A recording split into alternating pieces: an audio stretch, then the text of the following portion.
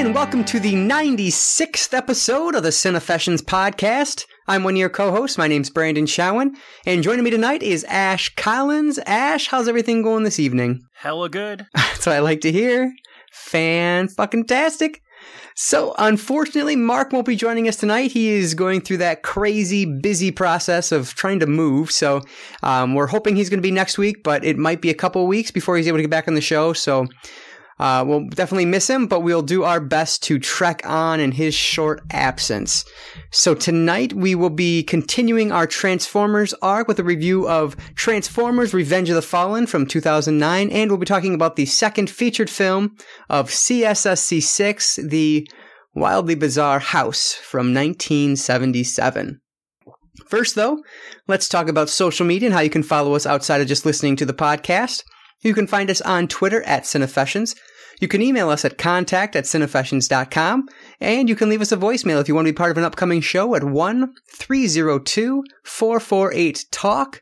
That's 1-302-448-8255. Also, make sure you're following along on our Cinefessions Instagram account. Mark posts tons of reviews on there and media pickups, so definitely give that a follow if you haven't. And you can like our Facebook page at facebook.com/Cinefessions. And again, Mark posts a lot of reviews there as well. So he's writing, just not on the website traditional. And so definitely check out those social media outlets if you haven't. And you also can find a long list of past reviews and all the previous 95 podcast episodes right on over at cinefessions.com. And the reason we love social media is because it gives us direct access to you guys, our awesome listeners who are so important to us. So please do not hesitate. Reach out to us on any of these platforms. Let us know you're listening and let us know how we can improve or what else you'd enjoy hearing us talk about so that we can help keep our weekly episodes as interesting and engaging as humanly possible. And also, if you've been listening to us and more importantly, enjoying what you're hearing, please do us a huge favor. Leave us a review on iTunes. I cannot overstate how important iTunes is to a podcast's success. And the only way we can grow is with your help. So anyone who leaves us an iTunes review will be helping us out immensely. So thank you in advance for all of your support there. And we are also proud to tell you that this episode of the Cinefessions podcast is brought to you by Audible. Audible's offering a free audiobook download with a 30-day free trial. So all of our Cinefessions Cinefessions listeners, rather. Cine listeners? That's a good one. I like that.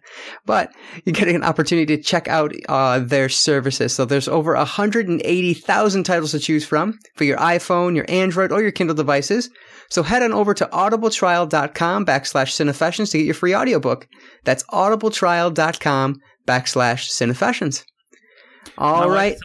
My wife says we should call them Cinsters. Ooh, I like that. CIN stirs. I like it. We're going to use that, definitely. All of our Cinsters. Fantastic. All right, Ash. CSSC6 is in full swing. Here we are in the middle, because we're recording on Wednesday the 7th, so we're in the middle of week 2 of the challenge, and that is, of course, foreign language week this year. So I know I've been reading a lot of subtitles. So what has your past week here since we talked last look like? Well, I've been trying to mix it up, some new, some old. Mm-hmm. When Science Screams, the sci-fi horror one, I went with my usual, The Thing.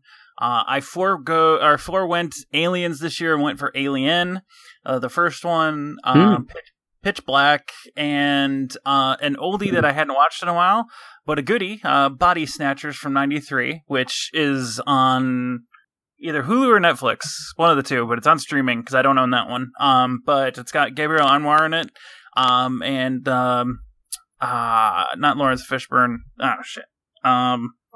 Forrest Whitaker. That's what I was thinking. Oh, okay. Yeah. He's in it, and Lee Ermey from Halloween, or yeah. But yeah. No, or the Texas Chainsaw. Yes, thank you. But he's in that too. It's a decent cast. It's a slightly different take on it. I don't know if it's closer to the 50s version or I don't think it's not it's not a retread of the 70s version at all. Okay. But I honestly haven't seen the 50s one, so Don't know. Oh my God, it's amazing. Yeah, I've seen the 50s one. I've seen the, what was it, the 80s or 70s one? It was the 70s, yeah. 70s one? Leonard Nimoy and... yes. They're fucking brilliant, both of them. Yes, Donald Sutherland, yes. Sutherland, thank you, yes. And I've seen The Invasion, so like the 2000s one with what's her name, the Australian actress. I'm forgetting it. A remake of Invasion of the Body Snatchers? Yeah. I did oh not my know God, that. what is her name? Oh, Nicole Kidman is in it, and Daniel Craig. Yeah, that one is good. I liked it, but it doesn't hold a candle to the 70s and the 50s. I think are 4-star films. Both of them, they're fantastic. I have not seen the one from 93 yet, though. I have to definitely check that out. Yeah, I don't think it's a 4-star movie, but I think I'd give that one a solid 3. Okay. For sure. Cool. It's decent acting. It's well scripted. It has some good moments to it. The moment where they, one of the after the reveal is fucking creepy as hell, and I love it. But I did rewatch Last Days on Mars, just because I couldn't find anything. Yeah, Netflix was incredibly hard to find stuff this year. Yeah, it was. I remember looking to find a featured film. Yeah, The Last Days on Mars. That one, I watched that. Yeah, I've seen that one too with Liv Schreiber. Yep. Liv Schreiber. Yeah, I thought that one was decent. I gave it a 6 out of 10 on IMDb. So I thought it was pretty decent. But I watched Let's Be Evil, which is one of my new ones. I'd give it like a 2.5 out of 4. Okay. It was okay. It was kind of a fun little sci-fi horror romp. It was kind of, once it started, it was kind of slow. And it's kind of like a kids go psycho kind of movie and go after the adults. Okay. At the heart of it. It's one of those movies. So it has some good moments, but it made my brain hurt. And then we watched Viral. And I will have to pull it up because I honestly don't remember a damn thing about that one. Oh, Viral. Okay. Yeah, that's the parasitic worms one. That would be why I don't remember it. Okay. Yeah, there's these parasitic worms that are controlling people and making them do like zombie shit, and it's really freaky and really disgusting and gross. Especially if you don't like parasites. Yeah. If you don't mind parasite movies, go for it. But yeah, yuck. And then I kind of threw a little bit of comedy in with Tremors 5 Bloodline. Oh, okay. Have you seen all of those? I have not seen the Wild West one. That is the only one I haven't seen, but I've seen all the rest of them. So that was okay. It was a fun watch, but I don't think I'll go to that one again. It's nowhere near as good as the one where they go to South America. It was fucking awesome. So I'd give that one like a 2. Viral maybe gets a 1.5. And then, of course, we have, moving on to this week, we had, House, which I watched, which we'll get into. But then I watched one called Lucid Dream, where this guy is trying to figure out who took his kid like 3 years ago by using lucid dreams to track the people down. Really? It's really fucking weird. I couldn't tell you a damn thing about what was really going on. It was all over the place. And it wasn't even because it was a foreign language movie. It was just all over the fucking place. It just made no damn sense. So I give that one like maybe a 1.5.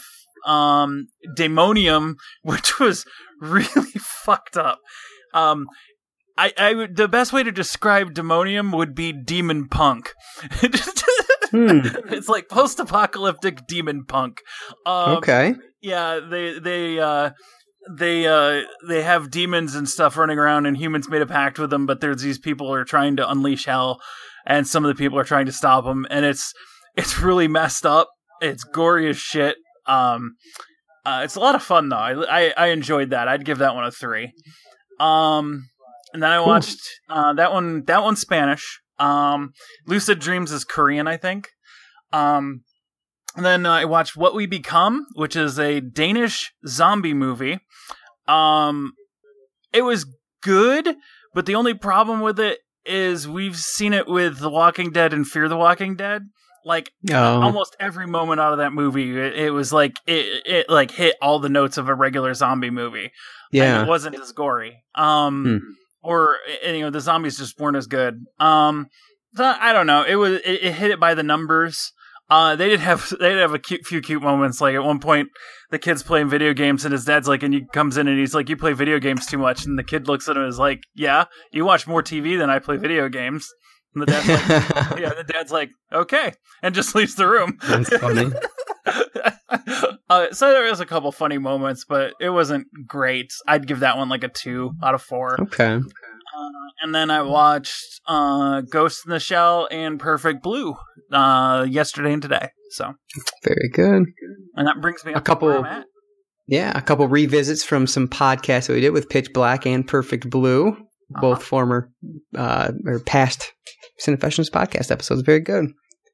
Excellent. Yeah, myself, I have watched a lot more than I normally do because of CSSC 6, which is always the goal. So I won't talk about all of them, obviously, but I did rewatch the Alien series, not the full Alien. I watched Alien relatively recently, so I just skipped that one and watched Aliens, Alien 3, and Alien Resurrection. Obviously I love Aliens. I think I may have talked about that one last week, actually.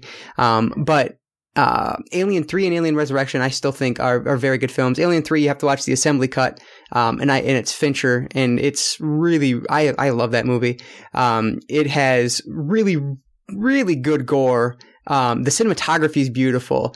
And I like what they do with the story. And then Alien Resurrection, kind of the same deal. I just really like the story. And frankly, I think Ripley might be at her most interesting in Alien Resurrection because it's the world that it's in and who she is in that movie and so on and so forth. But I just really like those. And I know they don't get a lot of love, but I would definitely give them both 3 stars. Whereas like Alien and Aliens would definitely both be 4 stars. But really rating them is so moot because I enjoy them all so much. I'd probably put Alien Resurrection a little bit ahead of Alien 3. But I mean, they're both really enjoyable, and I highly recommend the assembly cut of Alien 3. And I ended up watching the theatrical version of Resurrection because the director said that the theatrical version actually is his director's cut. But they do have a special edition that adds a little bit more. But I don't remember what at this point because it's been so long since I've seen it. But and then I ended up watching opening. And they added a scene at the end. Okay, I thought that's what it was. Yeah. In the opening for the quote unquote director's cut has really crappy CG, and the ending to their ending just makes it even more bleak. Basically, it's just like, okay. Gotcha. I'm sure the first time I watched it, I watched the special edition, but I don't recall at this point. It's been so long. But I also ended up watching The Thing from Another World, the original to the John Carpenter masterpiece, The Thing. I haven't seen that in so damn long. Yeah, like it was really great. I was surprised how much I enjoyed it, actually. The creature is a bit lacking because it's just a guy who kind of has some makeup, but they don't even show him up close because they didn't think that it would hold up if you were able to see it close, so they keep him pretty far away at all times. But I love the progression of the story, and more so, the characters are just fantastic. I love how naturalistic the dialogue was between them. They're often like talking over each other and cutting each other off, and it felt a lot more realistic than most films I see from that era specifically are. And so I'm really glad that I finally sat down and watched this one, and I found it to be a lot better than I expected it to be at all. So I was really happy with that one. That was Thing from Another World. That one I think I gave 3.5 stars. So I really liked that one. And then I've been watching, well, I'll talk about that in a second. So the last one I'll kind of talk about, I did watch some of the Universal monster movies because they're short and sweet for the sci-fi horror week. So I was trying to get a good number of films in that first week. So I rewatched Wolfman, Frankenstein, Bride of Frankenstein. I watched for the first time, I finished up the 6 talkies of the original Universal monster films with The Invisible Man, which I hadn't seen, and The Mummy. The Mummy, I thought, frankly, it didn't catch me at all. I thought it was a little bit boring. I'd put that at the bottom of the list in terms of those 6. And then I give that one 2.5. And then Invisible Man, I really, really liked a lot. I think it's kind of the meanest of those, and just I don't know. It's like the most. I don't know if it's the most violent is correct, but they talk more violence in that than they really do in the others. And because The Invisible Man is simply a man who is invisible, obviously, it just makes for a much different film than the other, Frankenstein, Dracula, things like that. And I really liked that one. That was another 3.5-star film for me. And I'd probably put that one above even Wolfman and Bride of Frankenstein. But it's hard to say. Wow. Yeah. So the other film, Bridget got out of work early on Friday. And of course, Friday was the release of Wonder Woman. Have you gotten to see this yet? I have not. Okay. Money. I won't talk much about it at all then, until you see it. But yeah, I know the bulk of the plot. I don't know. Gotcha. I don't know a lot of the spoilers, but yeah. Okay. Yeah. But I won't talk any spoilers, but I will just say that I absolutely loved it. Bridget absolutely loved it. I mean, it really blew me away. Like, I had high expectations going in because you can't avoid the hype from it over these past couple weeks since it, critics got to see it. And it has when I last looked, it had like a 98 on, Rotten Tomatoes or Metacritic, whatever it is, which those don't mean much, but it is interesting to see where they, where the films are at different points. And because of that, I thought it'd be a pretty good film, but man, I was blown away. Gal Gadot is absolutely brilliant as Wonder Woman and is undoubtedly one of the top 10 most beautiful women on planet Earth. I mean, it's just no way to get around that. And I was actually very thrilled by how excellent Chris Pine was in this. That's right? Yeah. And he was so good. There's a lot of Chris's in superhero movies right now. I know, exactly. Yeah, but him and Godot, I thought their on-screen chemistry was just awesome, and it made me laugh a lot more than I expected. I loved the progression of the story. I mean, it is absolutely worth seeing. Believe the hype. You will enjoy it. I can't wait till you get a chance to see it, because I know you're going to enjoy it, and I look forward to talking about it more, because I'm sure Mark will have seen it hopefully by the time you do. So we definitely talk about that one a little more in the future. But definitely see Wonder Woman if you haven't. You will not be disappointed. There are those naysayers out there, but they're crazy. So definitely see Wonder Woman. I also subscribed to Shudder because I was able to get a free month using the Maniacs code. So if you are interested in doing this, if you go to Shudder, you have to use the desktop app. You can't do it on your phone, as far as I could tell. But you just use the code MAYNIACS. So May, the month of May, and then NIACS. And then it still worked for me when I did it maybe 4 or 5 days ago. So it might still work. I don't know for sure, but definitely try it. It can get you 30 days free of Shudder. I'll likely just use this during CSSC 6 and then cancel it, because I don't like that I can only really access Shudder on my PC, which I never watch movies on, and on my Roku, which I don't really use often either.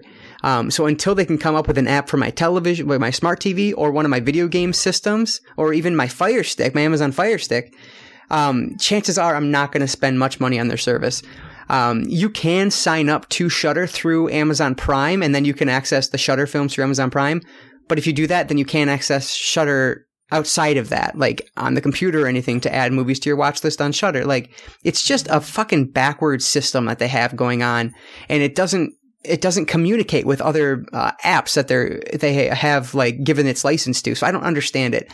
And so until they can come up with something better, chances are I'm not gonna spend much money with them. But that said, the reason I signed up for it was because it was a cheap way to watch the Rec series, which I wanted to watch for this week's challenge, because obviously they're Spanish films. And we have the bonus out there where if you watch a foreign language trilogy or 3 films of a series, you also receive 10 extra bonus points at the end of the week, as was made in the announcement post for this week. And I wanted to write a series review on Rec. I've been wanting to do that for years, and so I finally decided to do it. The only one not on Shudder is Rec 4, so I'm going to have to rent that one another way to finish my reviews. But I have my reviews written for 1, 2, and 3, and so I just need to watch 4, which I might try to do today if I can find it for rent online. So we'll see after the podcast. But I'm also contemplating adding in Quarantine and its sequel to the series review, but I honestly doubt I will, because Quarantine is a literal shot-for-shot remake of Rec. And frankly, even though it's shot for shot, it's somehow not as good. And then Quarantine 2, from everything I hear, is just garbage. And so I don't know. I have not seen it, so I would like to see it, but I don't know if I'm going to add those into the series review or not. So I'm just considering at this point.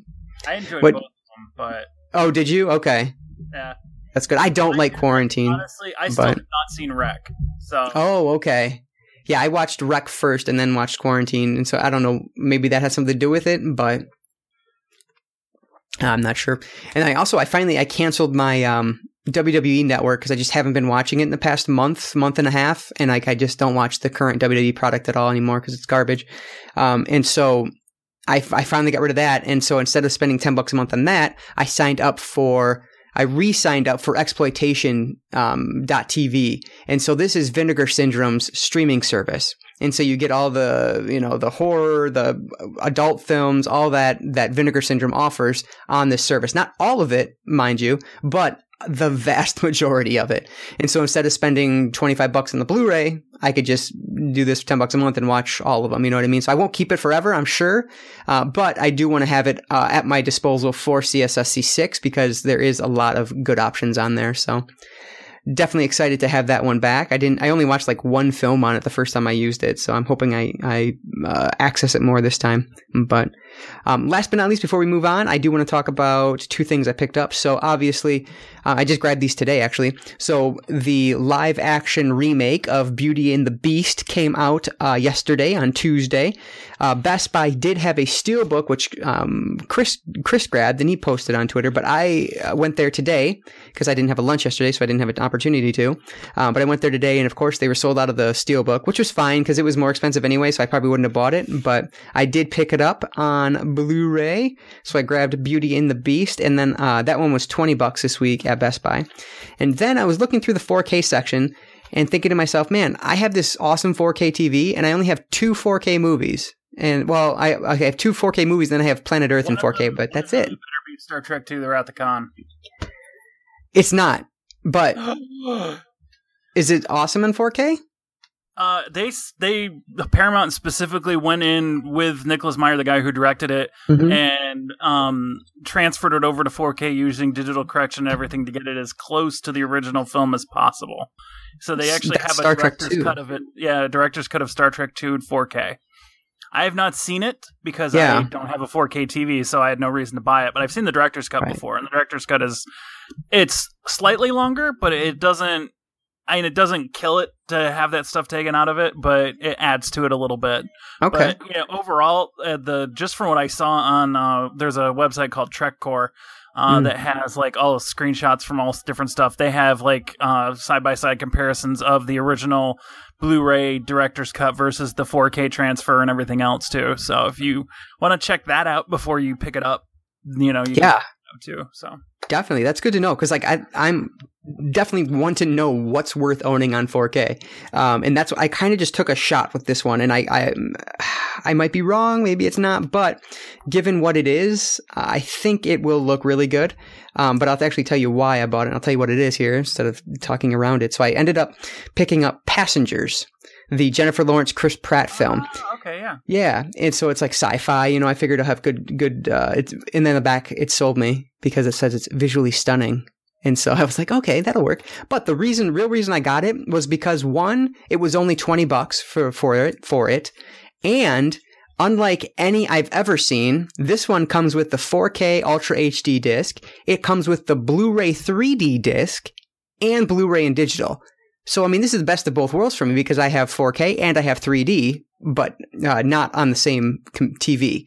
And so I have everything I could want. And so even if the 4K isn't fantastic, then I still have the 3D. And if the 3D isn't fantastic, then I have the 4K. So, I mean, it was really a good buy at $20. And so I decided that I'll take that as a blind buy, and just give it a shot. I was contemplating Logan on 4K, but it was $25 and I just didn't want to spend a ton of money today. So I didn't get that one yet, but I'm sure I will at some point because I don't own Logan yet. I don't either. And that's such a great movie. Yeah, that's what I hear. I haven't watched it yet, but and then I saw that one in theaters, and that was awesome. Yeah, and what was I thinking about? I saw the Resident Evil Final Chapter on 4K, but it's $30, and I was like, it's just too much. Final Chapter was fine. You missed that. You weren't there for that review. You were something happened. You were off that day, but Mark and I talked about that one.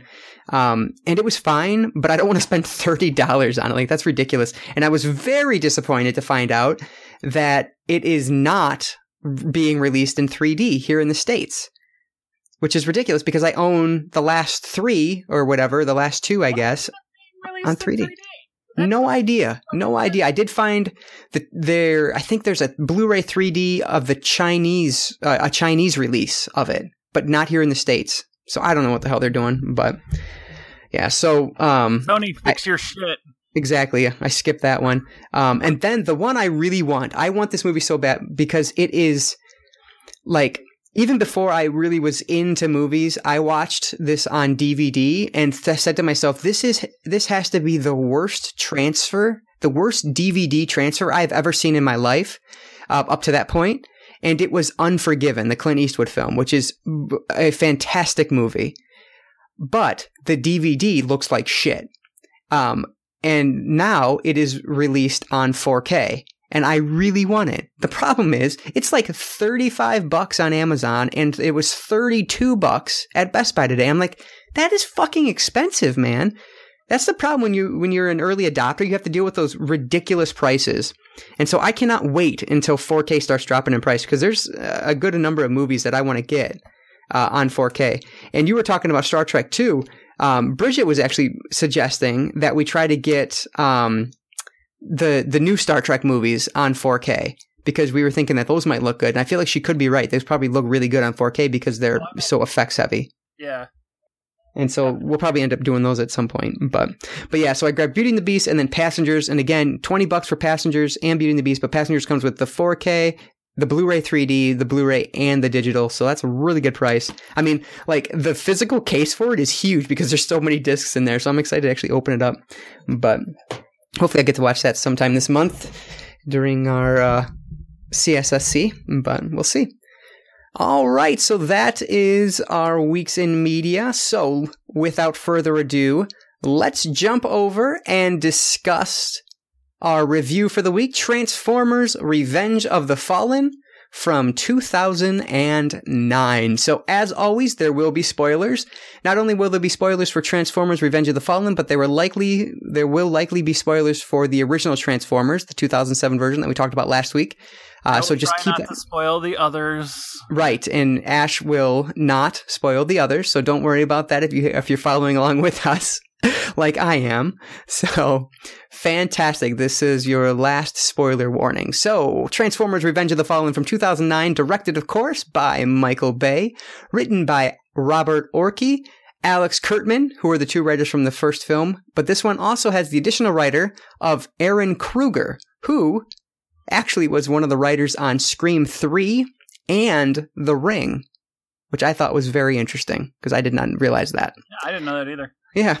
It has an IMDb score currently of 6.0 out of the 336,406 votes, a Metacritic score of 35, a 19% tomato meter with an audience score on Rotten Tomatoes of 57%.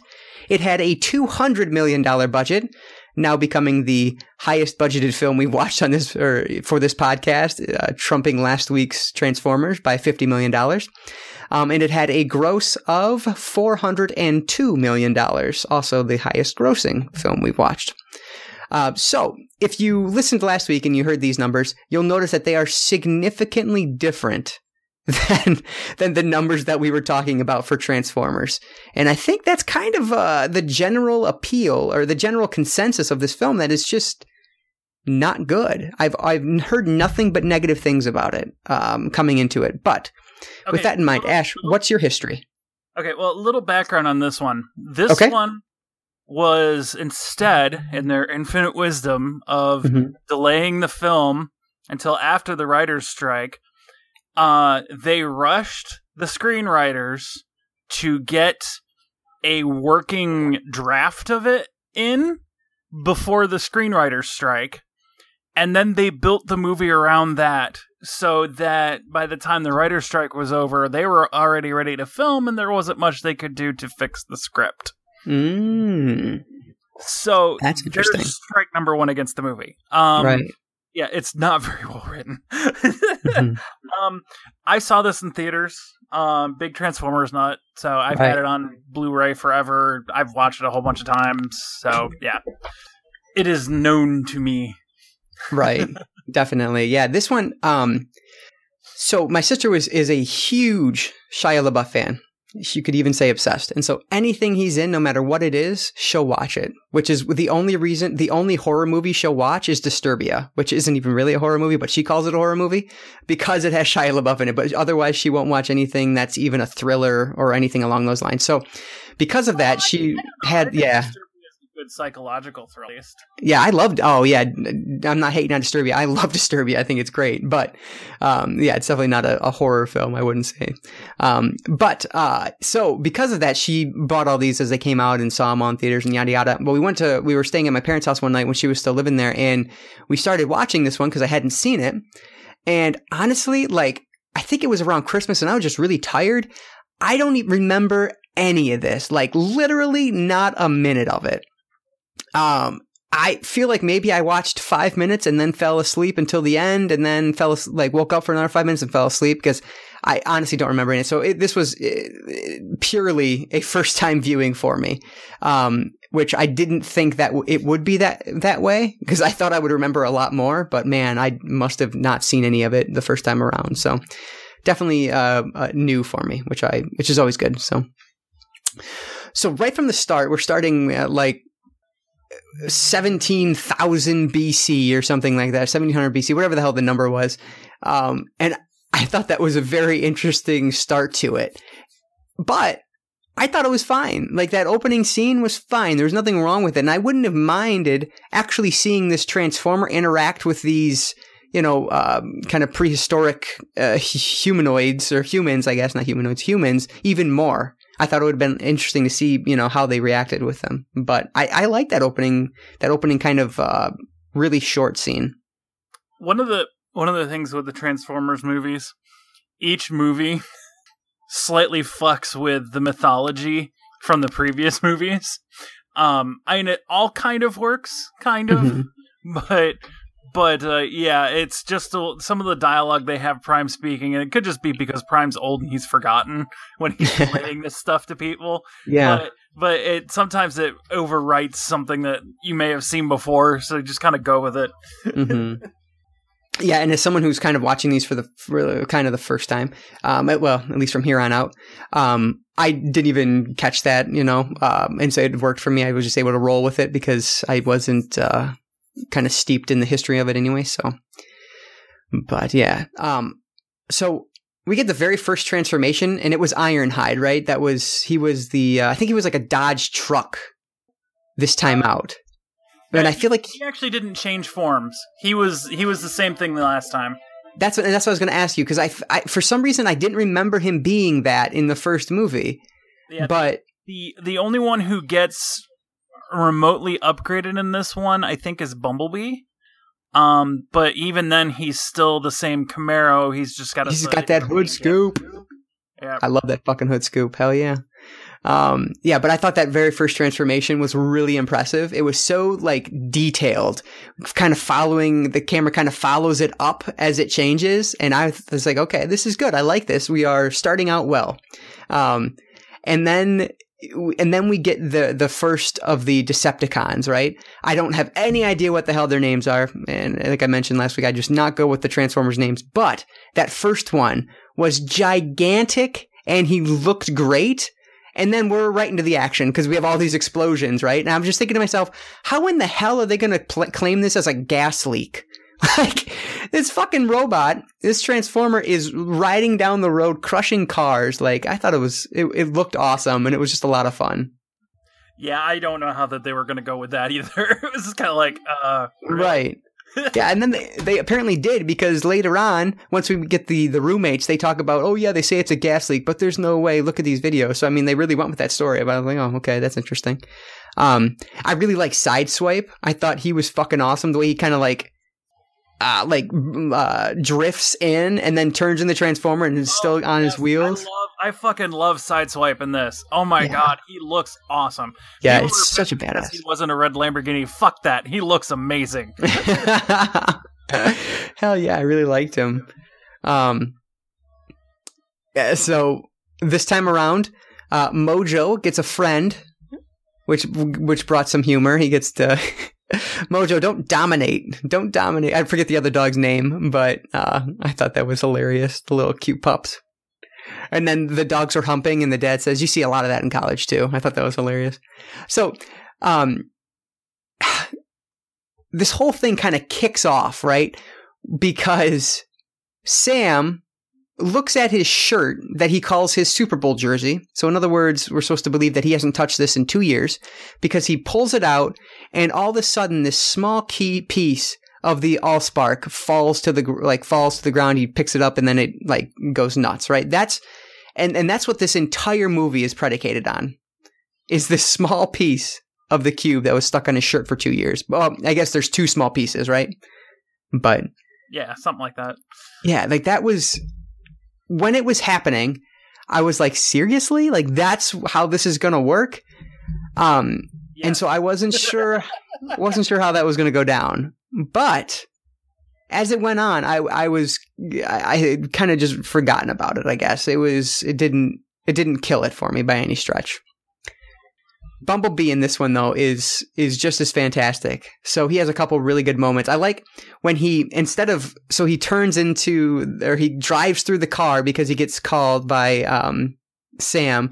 He drives through the garage and then is getting like scolded. And so instead of him turning back into the car, he crawls back into the garage and he like knocks over shit on his way in. I thought that was just hilarious because it was so, he was just like a sad puppy. I love that. And then when he's, the beautiful girl from college who's trying to get Sam to hook up with her, when she gets in the car, gets inside Bumblebee, and just the music that he's playing, and then he sprays her down. I think I love that character. So funny. I love Bumblebee in this one is hilarious. I think one of my favorite moments from college is when they're at the party, though, and the two guys from the fraternity come out, and they're like, "We're just out here trying to find you a tighter shirt." We looked. There isn't any. And then they high five each other or fist bump each other. I'm like, what the fuck is happening? Oh man, yeah, I really liked that moment too. It was so stupid, but it was funny as hell. And that's the thing, like, if a movie can make me laugh, it charms me over, and I can forgive its faults as long as they're not too glaring. And here, that's why I enjoyed this movie, was because I was laughing a hell of a lot. And I think so far, that's been my favorite aspect of the series. Obviously, it has wonderful special effects, and they look amazing. But it's also making me laugh a lot. And anything that can make me laugh is enjoyable. So I really like that.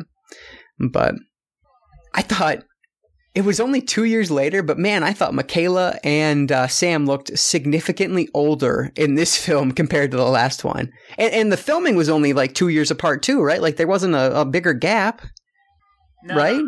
No. Okay. That was, yeah. there was no gap. There was Yeah. years between them. That's it.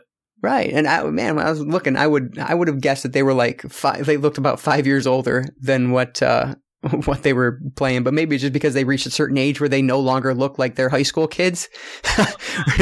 They cast them fairly older. Than they were for the high school. Mm-hmm. So that has a lot to do with it right there. Right. Yeah, that's very true. But man, Megan Fox, wow, what a gorgeous woman. And not only do you get Megan Fox in this one, but you also get the blonde girl who I'm never going to find her name in here. Yeah, I have no idea what her name was, but the girl at college. So at that party, I mean, like, she is coming on to Sam like hardcore. And I was like, my God, who is the insanely hot college girl that wants to be his girlfriend? And where was she when I was in college? Like, this just doesn't happen. And then I realized a few moments later, I'm like, oh, wait a minute. Something has to be up here. And I was guessing that she was probably, either a bad guy or something that was trying to screw him over. And of course, that's revealed later on that she is in fact like, what the fuck is she? Like she's a Decepticon in like a human skin? Yes, that was actually a callback to the toy line before they went to Generation 2. In the original series, they had what they called pretenders. And the Transformers had like pretender shells, so they looked human on the outside, and then would transform into the robots. Basically the toys were like a human shell. You literally pulled apart, and the Transformer was inside. Oh wow! And then you could stick the human shell back together. In Japan, though, they were called something else. They were called Master Force, and they were treated basically. The humans were like pilots of the vehicles, as opposed to. They were still Transformers, but they had like they were like human forms, and then they could become the Transformers. So it was the different, American take on it versus the Japanese take on it. Right. So they kind of blended the two for the movie. Yeah. I liked it a lot though. It worked really well for me. And obviously it probably worked just because I'm a heterosexual horny male, but she was beautiful to look at. So, but I thought it was cool. I really liked that. So help me out here, because I didn't understand, like, why the fuck does the government have a piece of this fucking Allspark? Like, why not destroy it if that's what this whole thing, the first movie was, about? Like, why keep it? Did they explain that at all and I missed it, or is there a reason for them to keep the Allspark? Well, Sam has the piece of it on him. Right. They had collected the last bits of it, and I think they were trying to keep it safe. And basically trying to make sure the Decepticons never found it because it was too valuable to destroy. So valuable to destroy is their reasoning. Okay, that's what I'm guessing. Yeah, it was just weird because I was like, if you get rid of it, then obviously they have no shot. Without realizing that there's a piece stuck on Sam's shirt, of course. But I just thought it was strange. Some more lines. I wrote down a lot of lines this time around too. So like.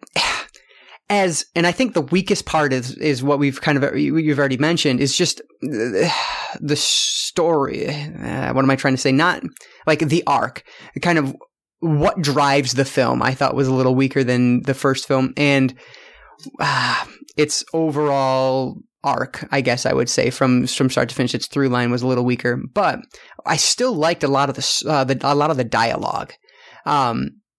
And so I wrote down a lot as I went through, but one thing I really liked, and I hate that asshole. I don't know his name either, but the asshole who like said he was there from the office of the president and he was making all the changes.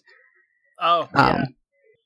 I don't remember his name either. Yeah, I can't find it either. There's so many characters in this one. It'd be impossible to find them all. But whoever that character was, that asshole, I really fucking hated him, as you're supposed to. But man, I love Optimus Prime because I love his line. Because he's like, if the president asks you to leave, will you leave? And Prime says, yes, we will. But what if we leave and you're wrong? Like, I fucking love that. I was like, yes, it's so damn true. And this stupid white boy's going to be wrong, so don't leave. But, so what did you think of the roommates? And I'll start with roommates, and then we can kind of pin it down to what was his name? Leon, I think? Leo. I like the computer dude. Okay. He was cool. I liked him. I didn't like Leo at all. Really? Okay. I mean, he has some funny moments, but he's just He's just sidekick cannon fodder throughout most of this. They didn't do enough with him, and I mean, obviously they wouldn't have done much more with him even without the writer's strike. But I think he would have. I don't know. He just seems tacked on and unnecessary. Like so. Yeah. Go ahead. Like you could either eliminate him or dump over half of his exposition and shit to another character, and it'd still work. And that to me doesn't make a very good character. He's just kind of, So for me, like when I first met the roommates, I hated them. And then as the film kept going on, like I didn't like Leo at all. I was annoyed that he was there. And especially the other two guys. I didn't like them at all. But as it went on and Leo kind of split off from them and he was just a part of Sam and Michaela in that group, I started liking him a lot more. And I think, again, it was because he made me laugh. Like, his character is just such a little bitch. Like, just when he's screaming, oh my God, don't let me die, don't let me die. And they're like, shut up. Like, I don't know. He was just making me laugh a lot. And so at first, I hated him and the roommates. But as it went on, I really started liking Leo. And I was glad he was there. And I think why Leo was there, or I think what worked with Leo was his work with Simmons, John Turturro's character. I really liked them together. I thought he was still the sidekick even of those two, but I think he was not necessary, but he was a worthy addition at that point. And again, they were there for humor, and I thought it worked out really well. And I liked seeing Simmons come back because Turturro is just really good with that character.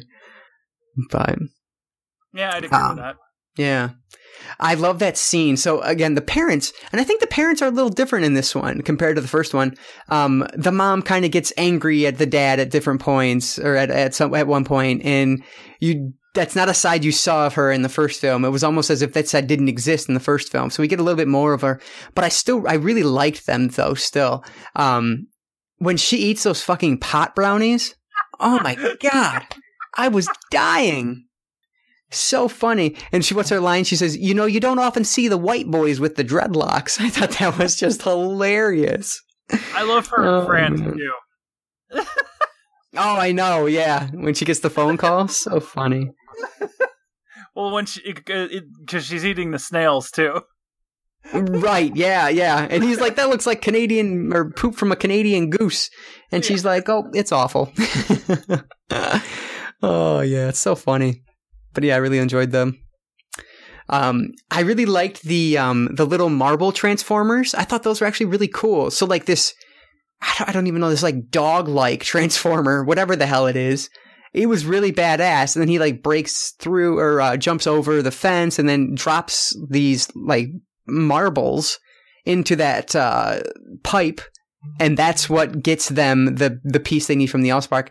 And I thought that was really cool because not only the little marbles turn into little transformers, but together they form another big transformer. And I really liked that. I thought that was a really well done scene. Yeah, I was happy they put Ravage in because that was who he was supposed to be. Okay. Yeah, he's supposed to be a cat. But that makes sense. Yeah. Yeah. They incorporated the whole satellite thing. The satellite was supposed to be Soundwave, and in the original series, Soundwave was a cassette player, and he had the cassette tapes that would pop out and become other Transformers. So they kind of incorporated that in with him in this movie, right? Being the satellite and launching probes and stuff instead. So I thought that was kind of neat. Yeah, definitely. So when where is it? Oh, they're going to get Megatron, right? So like these 4 or 5 Decepticons dive into the ocean after taking down. That's when they take down. Oh no, that's later on, I guess. But they dive into the ocean to get Megatron, and the little thing is like kill the little one. So because they need the parts, and I was like, oh shit, they just like ripped him the fuck apart. I was like, oh, okay, yes. okay. Hey, we need more. Bring me the little one. I know. I love that he was like had a German accent too. It cracked me up. But yeah, like I was just surprised that it wasn't like it wasn't brutal. It was just violent, I guess, because I mean, there's no like blood or anything like that. You know what I mean? But like they just they kill one of their people, one of their own, just like in an instant. I was like, holy shit, without even a second thought. So just because it's a good characterization to who they are. But one thing that surprised me, I didn't expect to leave Earth like we did, because at one point we leave Earth, we go, I don't know where the hell we go, but it's like to the home of the Fallen, right? And Megatron's there. He's out in the solar system somewhere. Okay. Planet. He's further out. Gotcha. But I didn't expect that. I thought we were there. It was fine, if not mind blowing. Like it wasn't anything really memorable. But the reason I wrote it down was because I really liked the voices of the Decepticons, of the main. I guess there was probably like main three: Megatron, the Fallen, and then I don't know who the third one was, but he was the one who was like, someone needed to lead while you were gone, or whatever is what he says to Megatron. Command Starscream. Okay, I really like their voices. Starscream, is that who Orson Welles plays in the movie, in the animated film? That was Unicron was the one. Unicron, yeah. Okay. No, Starscream was the one in the original animated movie who tries to take command of the Decepticons, and then Megatron shows back up as Galvatron and blows them apart. Oh, okay. Yep, I know what you're talking about. Yeah, but I really like the voices there. Spoilers, Transformers the movie has been out for like 31 years, so blow me. Yeah, no, I'm sure no one, no one's going to care. But they were kind of similar, the three of them, but there was something different about them, and they were all clearly they were manipulated on post. But I thought they were interesting choices with their voices, and really helped set the characters. But one thing that bugged the hell out of me, as someone who has taught in a university, what's his name? God, the fucking guy from The Office who's in this. He plays the professor in the astrology class. Oh, I don't remember his name. It's Dwight from The Office. Whatever. I cannot believe I can't remember. Okay, yeah, Rainn Wilson. Rainn Wilson. Rainn Wilson. Him. When he's in there, so he's openly flirting with his students, with his female students, and then we come to find out that the dean is in the classroom. I'm like, what the fuck? What? What is happening here? Why? Okay, one, why have him flirt with the girls in the classroom? That's just creepy. And two, why have the dean there? Like, what was the point of having both of those things happen at the same time? Because that was stupid to me. Stupid as hell. And that bugged the shit out of me. But I don't know if you even noticed it or thought about it, but I honestly didn't. I didn't remember the dean being there, but now that you mention it, yeah, I do remember now. Yeah, because but otherwise, I thought that scene was pretty funny because, Sam reads like the however 192 page textbook in like whatever he says, like 31.6 seconds or whatever the hell it is, and it just goes nuts. And Bridget was laughing her ass off just at Shia LaBeouf's characterizations in that moment. But otherwise, I thought it was funny. That part bugged the hell out of me because there's no way you would act like that with the dean in the room. But yeah. Plus, of course, the dean really likes you. Right. Yeah, exactly. What was the little Transformers name that Michaela kept with her in the case? Oh, shit's not his name. Well, whatever Transformer that was, he made me laugh when he was there because he was trying to break into the vault or whatever, or trying to find the shard, and then she tells him where it is, and he's like, "You're hot, but you ain't so bright." And I was like, "Oh, that's hilarious." And then I love that she keeps him. And later on, what's his name? Simmons goes, I've spent my entire life trying to track aliens, and you carry one around in your purse like it's a chihuahua. Like, I thought that was an awesome line. Very funny. But I liked the Bad Boys 2 reference, because Sam has a Bad Boys 2 film poster in his dorm room. I enjoyed that. Yeah, I forgot about that one before we were going to watch. So I was like, oh yeah. But another scene I was laughing my ass off was, so after it's revealed that the hot college girl is in fact a transformer in a human skin costume, they run into the library, and this is right after Michaela sees Sam kissing the girl. And so obviously she's very upset, and just the way they're going on and forth, they're like whispering, yelling at each other in the library. And I thought it was hilarious. And he's like, talking about how it tasted diesel, like a diesel tinge, like all this different shit. I love that scene. I thought it was hilarious. But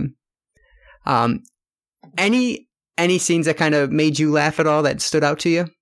Those kind of hit on him quite a bit. Yeah.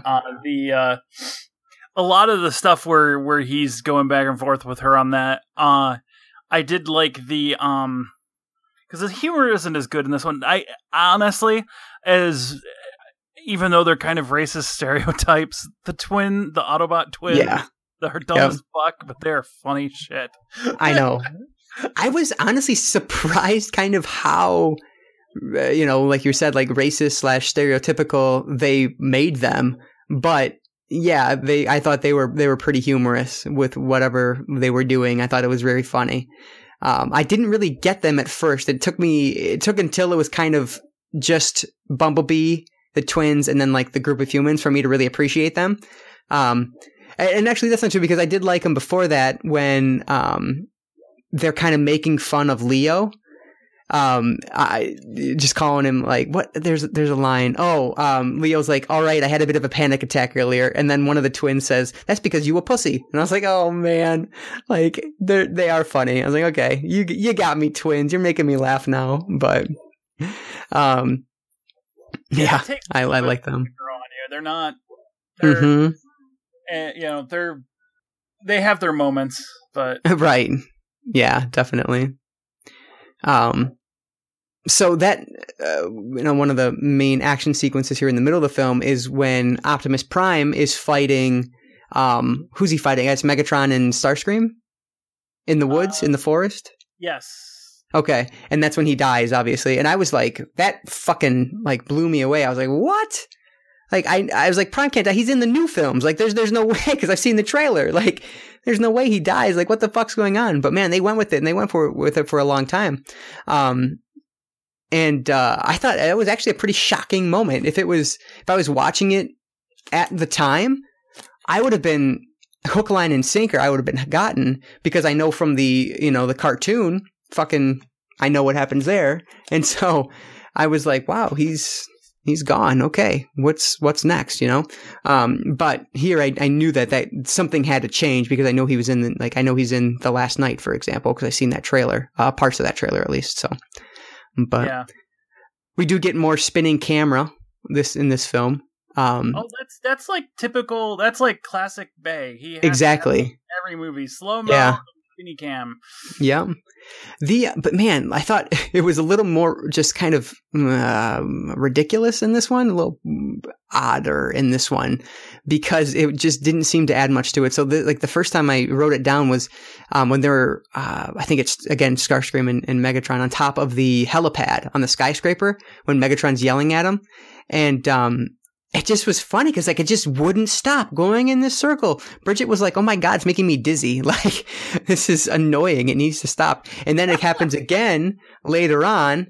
I think it's I want to say it's when I think it's Sam and Michaela. I think they're spinning around them, and it's just unnecessary in here. Whereas in the first film, I thought when they used it, I thought it worked well and it had a good effect. But here it was just kind of weird. But The special effects work on the sinking carrier I thought was fucking fantastic. Like watching the jet plane fall to the water. I mean, it just gives such a good impression of how powerful these Decepticons are, how much powerful these Transformers are. And I love seeing those big moments like that. Like in the first one, the one that stands out to me is you see a tank go flipping across the screen. And it's just like, oh my God, like that's huge. You actually see a tank later on in this one too. I think it's like near the pyramid scene. Somewhere in there, you see a tank falling down the pyramid. I mean, it's just crazy, but I enjoyed that a lot. Yeah, they have some good sequences in this one. I particularly like, well, I don't necessarily like the design for Devastator. Who's Devastator? Awesome. He was the one that formed out of the construction vehicles. Okay, yes, yeah. And he just wreaks havoc. And that's exactly what Devastator does in the comics and the cartoon and everything else. So I was happy to see that. I'm not a huge fan of the design. It kind of grew on me a while after the film. No, it was just, yeah. The moments with him where he's just going ape shit are awesome. Mm-hmm. Yeah, it looks really good when he's like tearing apart the pyramid as he's trying to climb up it. It looks really good. I was really impatient though because they formed this obviously gigantic Transformer. It just formed with multiple vehicles this time. And they took a long time to actually show him in full. And I was like, what the fuck are they doing? Like, we're only seeing his head? Like, there's clearly a giant robot here. Like, why are we only seeing his head? And then finally, later on when he was crawling up the pyramid, we did get to see him in full body. But I was just being impatient. But yeah, I liked him as well. So I thought it was an interesting choice. So kind of the Shard sets up the first half of the film. And then what's going to drive us home is Megatron decides to kind of expose themselves, right? And calls out the government for hiding them. Madam. There are ladies present. Sorry. And then a clue moment. And then calls out Sam, puts his picture up and saying, you know, if you give us him, then we'll leave you alone. And it's just like, well, okay, so this is what's going to set up for the rest of this film, right? Is Sam is now basically a fugitive and everybody is hunting him, which frankly, I thought they could have done more with if the whole country was searching for him. And they kind of just let that part go by the wayside and just stuck with the fact that like, the government was searching for him. But still, I thought it was going to set up for an interesting second half of the film. And I think it paid off for the most part, except like I said, I wish they would have done more with the fact that, you know, random people on the streets of New York, especially, could have seen him and done something about it. But, I mean, the movie's fucking long enough. It doesn't need any more shit. But, yeah, and like I mentioned, I love that Robo Warrior was Simmons. That made me happy because I didn't expect to see him again in this one. And then some of his lines are just great. He says, what you were about to see is top secret. Do not tell my mother. It's like, yes. You live with your mother? My mother lives with me. There's a big difference. Fantastic. Simmons. All the ones they put him in. I know. His. He's hilarious. Yeah. And then it's like, why do we need the jockstrap moment? I'm like, oh, good Lord. Oh, it's so gross. His hairy ass and his jockstrap. I was like, oh, God. Then he's like, oh, all the baseball players wear them. It's a baseball reference. I'm like, oh, that's gross. But Leo, see, in more points, Leo made me laugh when he fucking tased himself after tasing the guy. He falls on it. And he's like, how many times can you be tased before you can't have kids? Like, I don't know. He was just making me laugh. So I enjoyed the hell out of him. But I really loved I don't have any idea what his name was. I didn't catch it at all. But the old Decepticon that they find like in like Washington D.C. area. Yeah, Jetfire. That's Jet. Well, he's Jetfire. Jetfire. Okay. He's Jetfire in name only in this because he has because in the cartoon he was Skyfire, not Jetfire. But gotcha. There was like this whole naming thing. The toy actually had to be named Jetfire, not Skyfire, and because the toy was named Jetfire. Okay, this is gonna be stupid, but I have to explain. Okay, the original 80s, they came out with a toy and they named it Jetfire. Well, they licensed the Valkyrie fighter jet from Robotech to be the toy. But they refused to let them use it in the cartoon, and they wouldn't even let them use the name Jetfire. So they renamed him to Skyfire in the show, and basically did this like half-assed blocky look for him in the show. So that he even had the same transformation style and everything, but they named him Skyfire in the show. But in the show, he and Starscream used to be like friends before the Autobots and Decepticons started fighting.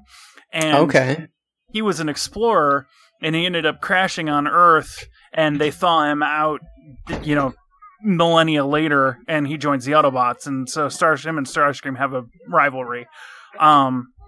But yeah, they don't really do much with that here. They just make him kind of one of the older Autobots. I do like him in the movie. I love that he's an SR-71. That just cracks the shit out of me.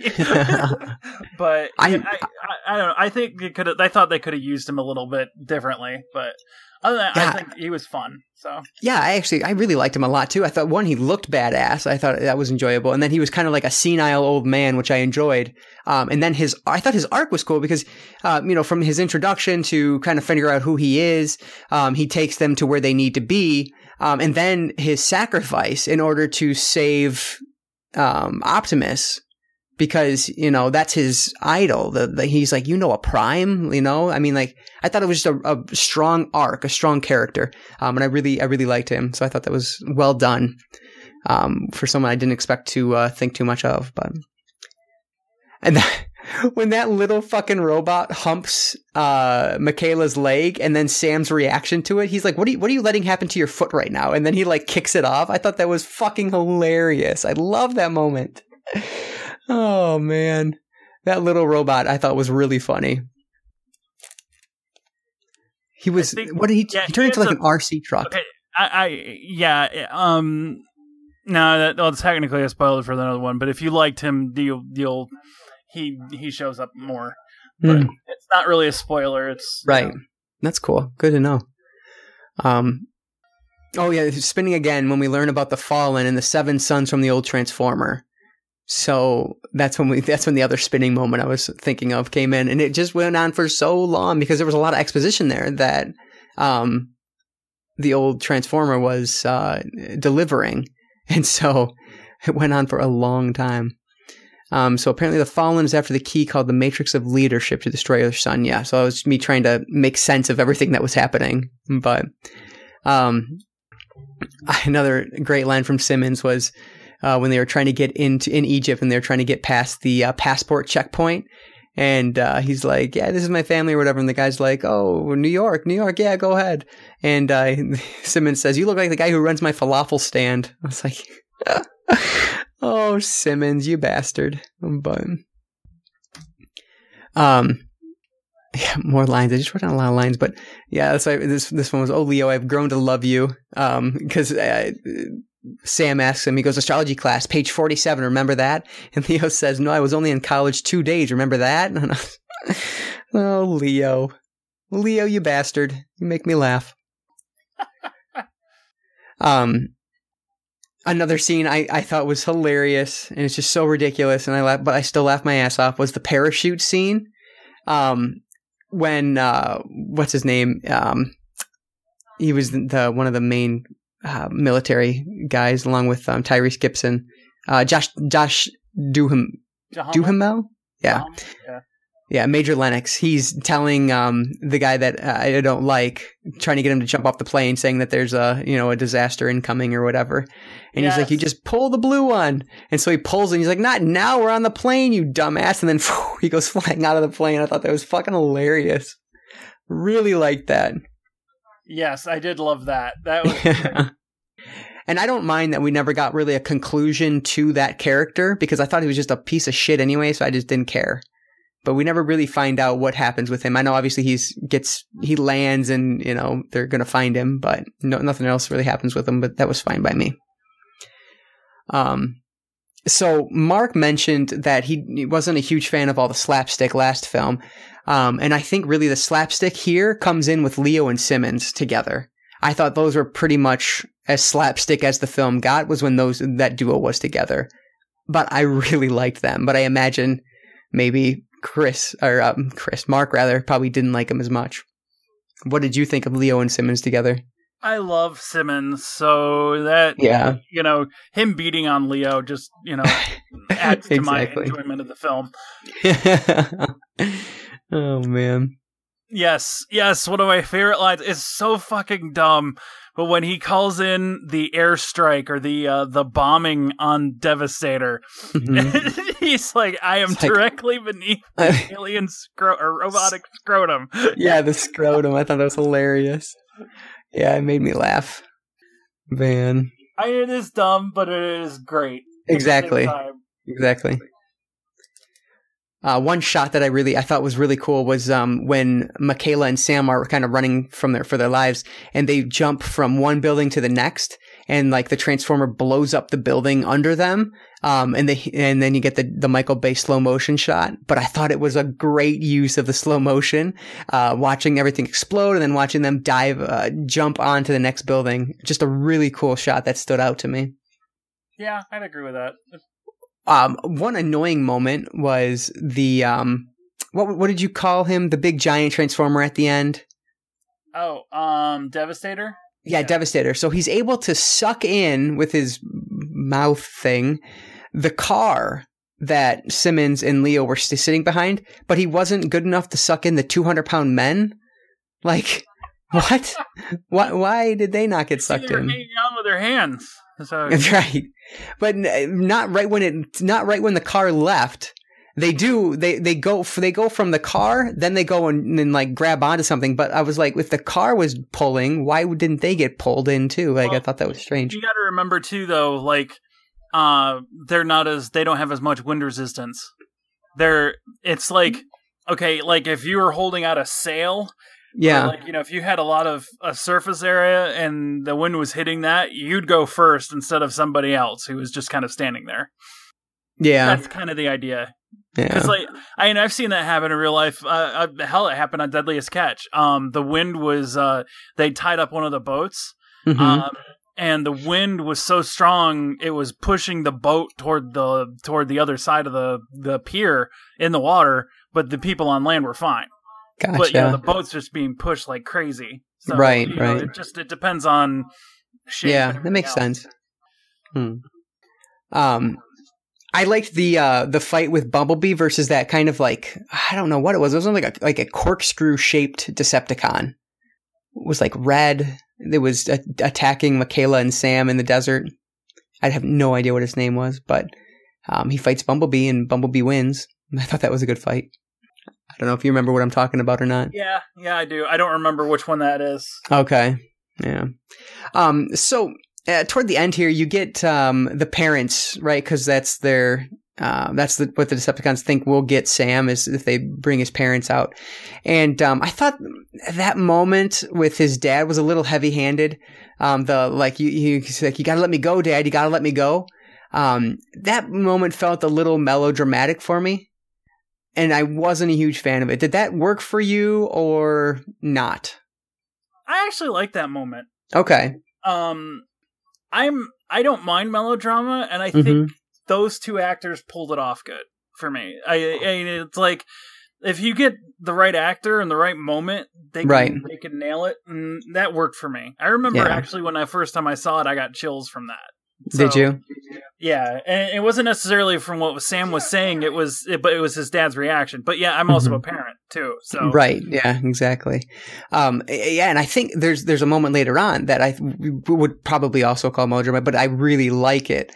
And so yeah, just for that moment, I don't know what it was. It was just like it was a little much. I thought it was like they were trying to just drive home what this is about a little stronger than it needed to be, but I'm glad that it worked for you more than it did me. But have a few kids, and yeah, exactly. Give it another watch. Because when this movie came out, let's see, when this movie came out, my son was 20. So okay. Yeah, so almost very close to the same age. He'd already actually like moved out at that point. So it was just like, right in the field. Right. So exactly. So, am I wrong here? But I think they introduced the first female Transformer, and then she dies seconds later. Oh, no, she's in the movie earlier. Is she? Because I didn't hear her talking. There's actually 3 female Transformers. They're all motorcycles. But yeah, RC's one of them, and I forget the other 2 names. But they're basically just repaints of RC. But yeah, there's 3 of them. But yeah, RC. I think it's RC is the one who dies in that scene, but I can't remember. Gotcha. Do they have dialogue earlier on? Because I only remember. Yeah, I only remember hearing the male Transformer voices, so that's why I was taken aback. The guys are driving. They're part of the chase sequence of the big. Okay, one. Gotcha. So that's just not a good dialogue time, but so where I did fall for a bit of that melodrama they were talking about was like the Sam death scene and the "I love you" moment. I really like that. So obviously the film is building to this. You know, they have multiple scenes building to it. And so it's coming, but I thought it delivered really well. It got me good. And I enjoyed that. Did that scene work for you? Yes. That also. Okay, good. Cool. Another line I loved right at the end here, Optimus Prime, "I rise, you fall." I was like, oh, that's so perfect. So perfect. And I love that. It just made me so happy that Simmons did his part to be a hero. And he's has that shot at the end, just him and Leo kind of coming up, just getting that small bit of recognition. And it made me feel good for Simmons. So do you have any other kind of bits of trivia or any other information or any other thoughts that you want to add? Or should we move on to final thoughts and star rating? One comment I would like to add is when writers are writing a film where they're going to be globe hopping, pull out a fucking map. And if you have one handy, a globe. Because some of the shit they do in this movie doesn't work. There's just no way they drove some of the places that they said they were going to because they're too far from the other place. Or, and some of the other things. It just didn't, and the time they had, it didn't work. But again, I can kind of forgive it because they had, the writer's strike and all that other shit. And they were just going with it. But I don't know. There's some moments I really love. I love the tree fight in the whole forest fight. Is fantastic. I love that sequence, and I love the Devastator sequence. There's a couple of really good moments in this, and I think a lot of that has to do with more with Michael Bay's direction than the script, just because the way he shot it and everything else. Yeah. So, but I do like he's a little less jiggly camera happy with this. Oh yeah, he is. He pulls back more for the shots, and it actually gets better in the next one, even because he has to start shooting in 3D for gotcha for Dark of the Moon. So the wild shaky cam shots don't work in 3D; they'll make you sick. So he actually has to put more planning into it, so it gets even better. Yeah. And before we kind of wrap up and talk about our final thoughts and star rating, one critique I was hearing was that the film doesn't have any action. And I just disagree with that so much because right from the beginning, we have the opening, let's take that chase scene with those Decepticons, where Optimus then shoots him. And it's like, that's when we find out about the Fallen. And then that moves into, the Allspark piece dropping down through the wall or through the floor, and then like all those appliances coming to life. And then you kind of even have an action scene when you're chasing the mom around because she's on pot brownies, and that again just a fucking hilarious scene. And then you get the big action scene in the middle with the going through the forest, that big fight scene where Optimus dies, and then literally the entire third act is one giant action scene, right? Like that third act lasts 30 minutes. So I'm not sure where is there. I feel like there is more dialogue, there is more exposition here than there was in the previous film, but I think there's still so much action going on. So that's I'm not sure where that critique comes from, but yeah, I think there's a lot more action in this. I think part of the problem actually is there's too much. They just they try to cram so much into this. It's like they needed to trim it back a bit, but they didn't have that option. So yeah. Excellent. So go ahead and wrap it up. I know you kind of talked about your final thoughts, but just sum it up. And what is your star rating for Transformers Revenge of the Fallen? Well, it's got more action and it's better shot than the first Transformers film. Some of the heart's missing a little bit in this, and I think that partly has to do with the rushed script, rushed shooting schedule. Rush. We got to get this out. Some of the action sequences are just amazing to watch. Even now, they still hold up amazingly well. I didn't think of any of the shots that were just like, ugh, that looks too fake. It doesn't. The Transformers all look good. They got really, really good at making them look like they're actually in the scene. The dialogue's a little stilted. The story is just kind of not there. What did I give Transformers? Did I give it a 3.5? Yep. Okay. I would give Transformers Revenge of the Fallen a solid 2. It's kind of, while the action's great, the story and plot just make no damn sense. There's no cohesion, and it felt rushed. But it's still, as far as a Michael Bay film goes, it's still a lot of fun. It's not, I don't know, it lacks something the first one had. Okay. Yeah, fair enough. Great. So Ash is given that 2 out of 4 stars. So Transformers Revenge of the Fallen, it gets a ton of hate, like I mentioned, and you could see from the numbers I was providing at the beginning of this review. But I'm not really sure where it stems from. This isn't as strong as the film as the first movie, and it does ask the audience to take a few more leaps than the original. But if you can buy into it, it still takes you for one hell of a fun ride. There's no getting around the fact that this is a long fucking movie at 2.5 hours. But that said, I was still entertained the entire time. The series' biggest strength so far has been its humor, and this one had me laughing just as much as the first one. I still absolutely fucking love Sam and Michaela, and I'm really upset because I know that this is Megan Fox's last Transformers movie, so I'm intrigued as hell to see how they handle that in the next one. As much as I hated Leo in the beginning, I ended up absolutely loving him in the second half. His work with Simmons, I thought, was just fantastic and brought a lot of laughs for me, which always wins my heart over. So the action was pumped up to another level here, and it all looks fucking incredible. Again, almost, it's an 8-year-old film. I mean, it's amazing. I fell hook, line, and sinker for the I love you moment that the movie spends its entire runtime setting up, and it made me love these two even more.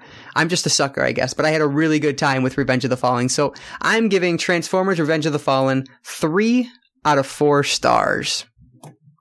So next week, we look at Transformers Dark of the Moon from 2011, and that'll actually be the first one I watch in 3D, so I'm excited. I think. Yeah, it will be. I just had to double check, make sure I had that one in 3D, and I do. So, very good. All right, so before we log off for the day, let's move over to our CSSC6 featured film discussion. So, as you all know, the Best in the Backlog Challenge has been put on hold until episode 101, where it will be back and better than ever, I'm sure. Until then, though, we dedicate this segment of the show to a short discussion of whatever the featured film or featured films of the week are for CSSC6, of course, being the Cinefessions Summer Screams Challenge 6. That means that this week, the two of us have watched House. And so we'll talk about that a little bit without spoiling it, which even if there was spoilers, it doesn't fucking matter. So coming into this, I've said that House would be crazy, zany, and weird, but there was no way I could have prepared myself for the onslaught of absurdity that Nobuhiko Obayashi's House really is. Yeah, I want to share what I sent to them. And when I was watching this, yeah. Shit, where is it? I sent to both Mark and Brandon, I sent, how is this like someone from Japan binged on, took like a shitload of crack, then binged on a ton of fucking 70s Italian horror, and then went on a 3 or 4 week bender filming their own movie. Exactly. And that's a really good description of what the fuck this movie is, because it is so fucking weird. So I realized last week we didn't give any sort of plot summary for Harbinger Down in case you don't know what it is when we talked about it. So let me correct that this week and give you guys a summary of House's plot. So a group of 7 schoolgirls who go by names like Gorgeous, Fantasy, Melody, and my favorite, Kung Fu, they all travel to Gorgeous's aunt's house for a summer vacation. Well, it turns out that the house likes to eat young girls. And that's where I'm going to leave it. There's really no way to explain House that will give someone a good idea of what they're getting into. It's like it's like a live action horror cartoon in a lot of ways. It's just something you have to see to really understand what people are talking about with it. But is it worth spending the hour and a half with, Ash? No. Oh, okay. No. No. No. I'm trying to come up with other words other than no, and I'm failing miserably. Because I know. That I've watched a lot, and I'm talking a lot of really, really fucked up anime. Mm-hmm. And that broke me for a while. Like, I had to like cleanse my palate after I watched that. It was like, oh, Jesus. So, I don't know. It has like a couple of good moments, mm-hmm. and then it has like 800 really shitty moments surrounding them. So just, I don't know. Like, the effects work isn't great, even for the 70s. Some of the gore is okay, but like mm-hmm. some of it I was just like, eh. I do have to say, I think Sam Raimi watched this movie a lot before he started making films. Right. Because there's a lot of shots that are very Raimi-esque in this, mm-hmm. only they just don't have his style, and it just doesn't work. I don't know. Yeah. See, I was actually kind of impressed by the special effects a bit, just because given its era and everything, and a lot of it's, obviously going to be in-camera tricks and everything. I was actually pretty impressed with that. But so for me, this one, it's as unique a film as I've ever seen, and it definitely won't make a ton of new fans. But I would argue that it's still worth watching just to experience the nonsensical insanity that it delivers in this. What do they call it on the back of the Criterion box? Like a I can't remember, but it's like a cracked out ghost story, and they compare it to like Scooby-Doo, and I thought the acting was solid enough for what it needed. My favorite character in this had to be Kung Fu, who she literally uses Kung Fu to fight the ghosts of the house, and it was hilarious. Gorgeous is definitely a gorgeous person. Melody plays the piano and sing. Mac likes to eat and so on. I mean, the names are basic archetypes of who their characters are, obviously. And none of them are very deep, which you probably would guess. They're really just there to let the zaniness of the house happen to somebody. So I don't think I'll watch this one again anytime soon. But I do think it would be worthy of a viewing because Obayashi, he clearly set out to make this batshit crazy film. And he succeeds marvelously in that. He made the film he wanted to make.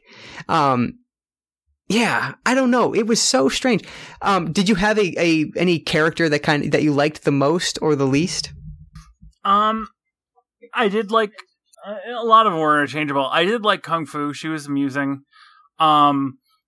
Sweet was nice. I liked her and the prof. Yeah, Sweet is sweet, right? Yeah. But and the prof, those were my 4 favorites. So. Mm-hmm. Yeah. I mean, like that's the thing. That's one of the problems I had with it too. Is the girls aren't very deep, and I'm used to anime where even when people have, stupid names, Right. Or they're named after their like defining trait or whatever, there's still something to them, and there just wasn't to these girls. Yeah. There's this whole kind of subplot, right, of this, I don't know what the character's name is, I don't remember, but this guy that's supposed to be coming to the house. And so, like, we spend a good majority of the film, it cuts to him at different points trying to make it there. I mean, at fucking one point, he's, like, eating ramen from, like, what was it, like a bear that was selling him ramen. Like, I don't even know. It was so fucking weird. And then, finally, he travels all this distance, and we've been spending this time watching him. He gets there, and the house isn't there. And then he goes into this, like, song thing. Like, what the fuck just happened? And then he just disappears. It's like, what the fuck? Like, oh my God. Like, you have to watch it. What'd you say? I'm sorry. He turned into bananas. Oh, yes. Thank you. That's exactly right. Like, what? Come on. Like, I don't know. That's why, I mean, it's not really, that's what happens, but that's not a spoiler. Like, it's just, that's not what the film's about, you know? I don't know. So, because it is so odd and just unlike anything I've ever seen before, that's why I would, recommend at least giving it a shot. Now, should you run out and buy the Criterion Blu-ray? If you like the movie, if you like the movie, it looks fantastic on Blu-ray. And there's a good amount of special features that are definitely worth it. But if you have not seen it and you just want to give it a shot, definitely don't run out and buy it. Try to rent it one way or somehow. Yeah, rent it. Find it online to stream, something like that first before you buy this, because this is definitely one of those movies that's an acquired taste. Maybe you have that taste. I do not. Right. Yeah. So, I mean, honestly, rating it almost seems pointless and moot because it's just so fucking weird. But for continuity's sake, how many stars are you giving House? 1. 1 out of 4 for Ash, and I'll give it 2 out of 4. Just because I don't know what else to say about it, I guess. Strange. Anything but mediocre, but I can't say it's good. I can't say it's bad. It's just fucking weird, man. So that is this week's featured film. So if you have not watched it yet, definitely try to give it a shot if you have free access to it, if you've not seen it before. So excellent. So that is going to do it for this week. So next week, we will continue our Transformers arc with a review of Transformers Dark of the Moon from 2011. And we'll also be reviewing both of the featured films of CSSC 6 Week 3, which is obviously the battle of the decades, so the 1950s versus the 1960s. So we will be watching It Came from Outer Space from 1953 and The Haunting from 1963. So I'm really excited because I've heard nothing but excellent things about both of those. And I actually recently purchased It Came from Outer Space on Blu-ray, 3D Blu-ray. So that's why I'll be watching that. So I'm excited. So as always, if you have a question for the three of us here at the Cinefessions podcast, please hit us up using that hashtag #InFilmWeTrust for all of your questions you'd like to hear us answer here on the show. And we'll do our best to answer them all. Again, make sure you tweet at us using that hashtag #InFilmWeTrust on Twitter. And if for some reason you're not on Twitter, give us a call at 1-302-448-TALK or email us at contact@cinefessions.com for any question of the week options. And if you like what you're hearing, please leave us a review on iTunes, Stitcher Radio, Google Play, or wherever else it might be that you're listening to us. As we mentioned at the start of the show, positive reviews are so essential to helping us grow, and we really appreciate you guys taking the time to leave those reviews. And another reminder, you can always reach us on social media. We love to interact with listeners there. You can find us at Cinefessions on Twitter, Instagram, and Facebook. Follow along on all three. And also, Ash, where can we find you online? You can find me on Tumblr, on DHGFAsh, ASHE, and Twitter under the same handle. Fantastic. And you find me on my personal Twitter feed at Simon1. That's PSYMIN1. And remember, if you are following along for the 6th annual Cinefessions Summer Screams Challenge, make sure you use that hashtag CSSC6 on Twitter. There's a lot of conversation going on this year that I'm really happy with. So please use that if you are playing along. All right. I want to thank everyone for listening to the 96th episode of the Cinefessions podcast. And remember, in film we trust. We'll catch you next time.